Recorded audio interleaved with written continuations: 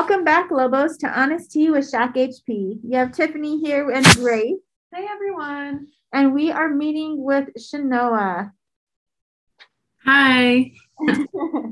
I know, I told you this is a little awkward your first time. So today, we've been talking a lot about how our students have persevered through COVID and been showing their resiliency. But in the midst of COVID in this last couple of years, we've also had another, pandemic hit us, which is the social injustices that we've been seeing, not only in these last 2 years, but for decades before. So Shanoa, we have you here today to talk to us a little bit more about social injustice and how, your resiliency and how you persevered through that as well in the time of COVID, outside of COVID. So tell us your story. Like, what made you want to sign up for one of these podcasts? Well, I feel like I'm sorry. I feel like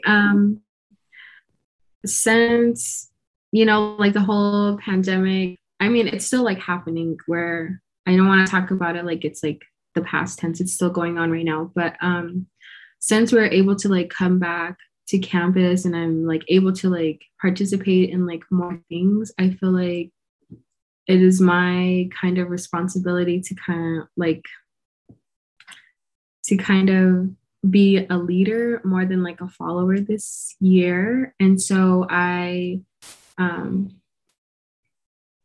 so the way that I'm doing that, I guess, is through like Native organizations. And so I am co-president of Kiva Club. And so that is kind of one of our main goals, I think, this year is to like fight for like recognition, I think, on campus. And so I've been able to do that with one of my close friends, Kiera, who is the other co-president of Kiva Club. And, we're I guess we're not doing it through direct action. It's more of like having these conversations, being open to like meeting people and discussing like issues, not only on campus, but like within our own like communities as well. So that's kind of, I guess, like what I've been up to. And we're only like 2 months into like school, but we still have like a long way to go. We still have so much work that needs to be done like here on campus. But also I think, like on like the larger scale, like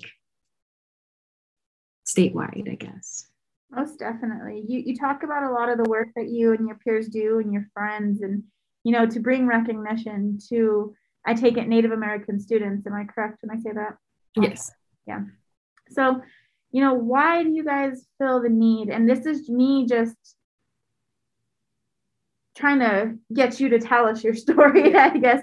Yeah. Like, what social injustices have you and your fellow peers and, your people, what have they felt? And what do you want others to know about your story? Yeah. So I feel like, although there's like a lot of Native students maybe on campus, there's ways, that university tries to like honor us. It's not really the correct way, I guess, because a lot of non-Native students, they really talk about Indigenous peoples in like this romanticized lens that, like we only existed, like during the first contact, and there are still people, in the United States who think that like Native people, Indigenous people don't exist like at all. And so that's kind of what we're fighting for, even though Native people only make up maybe like 1% to 2% of like the whole population of the United States, we're still here, and we still are trying to keep our cultures and our languages alive. And so it's really important to kind of bring, like the the injustices that we face like in our communities, it's important to like highlight those and like work with people to try to change those. And so I come from a very, very tiny community on the Navajo Nation. It's called Nashchiri. In English, it means the Badger Town. But even there, you know, like from an outsider perspective, it looks like nothing, like absolute nothing. But to me, it's everything, you know, like that's my family, that's our land, that's our culture, yeah. Like that's me, you know. And so definitely, I love that you say that. Yeah. To some it may look like nothing, but to me it's everything. Yeah. I totally understand that.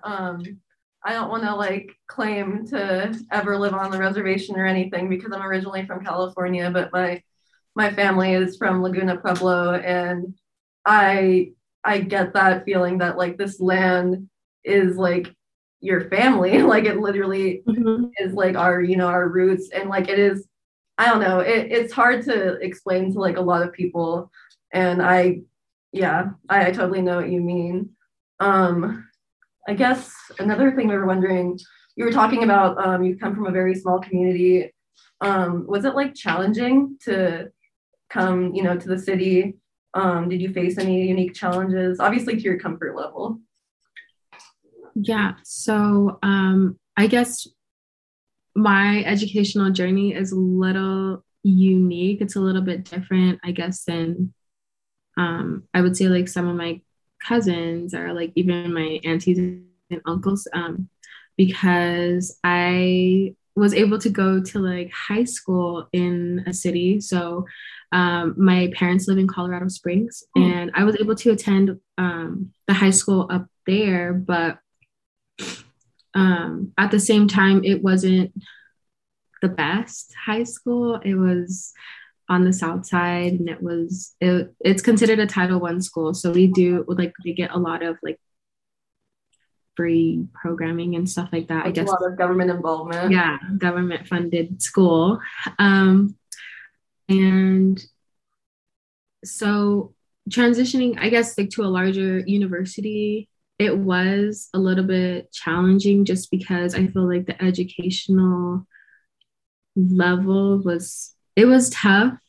But I think that like once I found, I guess, like my community here through like American Indian Student Services and through like Native American Studies, it kind of like changed my perspective. Like I do belong here. I can do this, and that's awesome. There is a way for me to like actually use like this education to help my communities, to help, I guess, the other kids there like realize their potentials, because I didn't have that until I came here. And it took like a lot of like personal like self-growth for me to like understand that. But I think that once I did, that kind of became my focus. And so now I try to do a lot with like Native youth involvement. I work a lot with like organizations whose like goal is to like to do that, to like help Native youth like really like you know, like overcome like whatever their challenges are now, and like to help them, I guess, like shine. I don't really know how to put it into we definitely understand. I like how we started this podcast off with you saying like, Native people, Indigenous people, whatever, others may call your people, right? That you're still here. Like, this is your land. Like, this is, just because you want to celebrate us one day doesn't mean that not all this other tens of thousands of things have occurred. But you've taken that and you've built upon it to now say, like, I'm going to take all of that. I'm going to take my studies. I'm going to take everything I'm learning, and I'm going to give back to the youth, so that way they never have to feel the way you felt.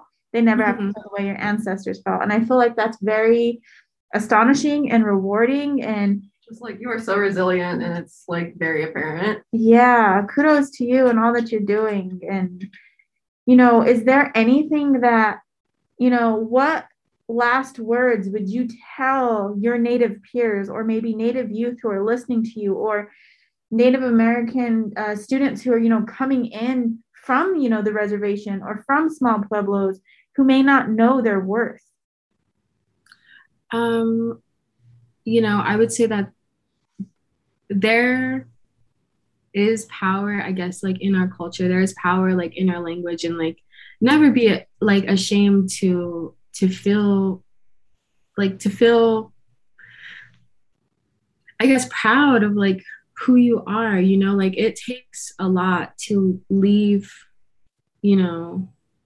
our homes. It takes a lot to leave our families, even like I have no immediate family members that live here in Albuquerque.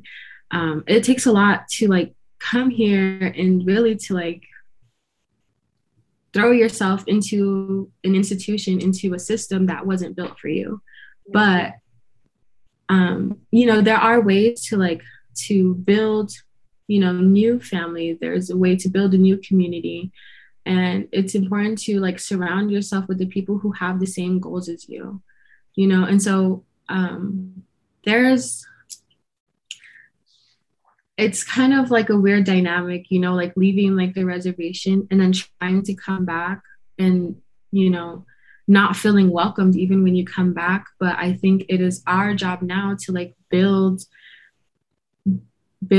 a better community, who welcomes people with like higher education, and I wouldn't say like higher education either, because that's looking at it from like a deficit point of view, like saying that, these like our people have like low educational attainment, but it's not that. Like I guess it can be like measured in different ways, so we have like this Western view of like, oh my gosh, like we're so educated, but then like back at home, they still, have like our culture. They're literally like keeping it alive. They know our languages and stuff like that. And so it's important to kind of like bring these two worlds together and like just, I guess, change other people's point of view. Even like back at home, like, yes, like I did leave for a while and I did like go to school and all this stuff. And no, it doesn't make me better than you, but it opens new doors for the community, to see people who have degrees come back and try to like bring,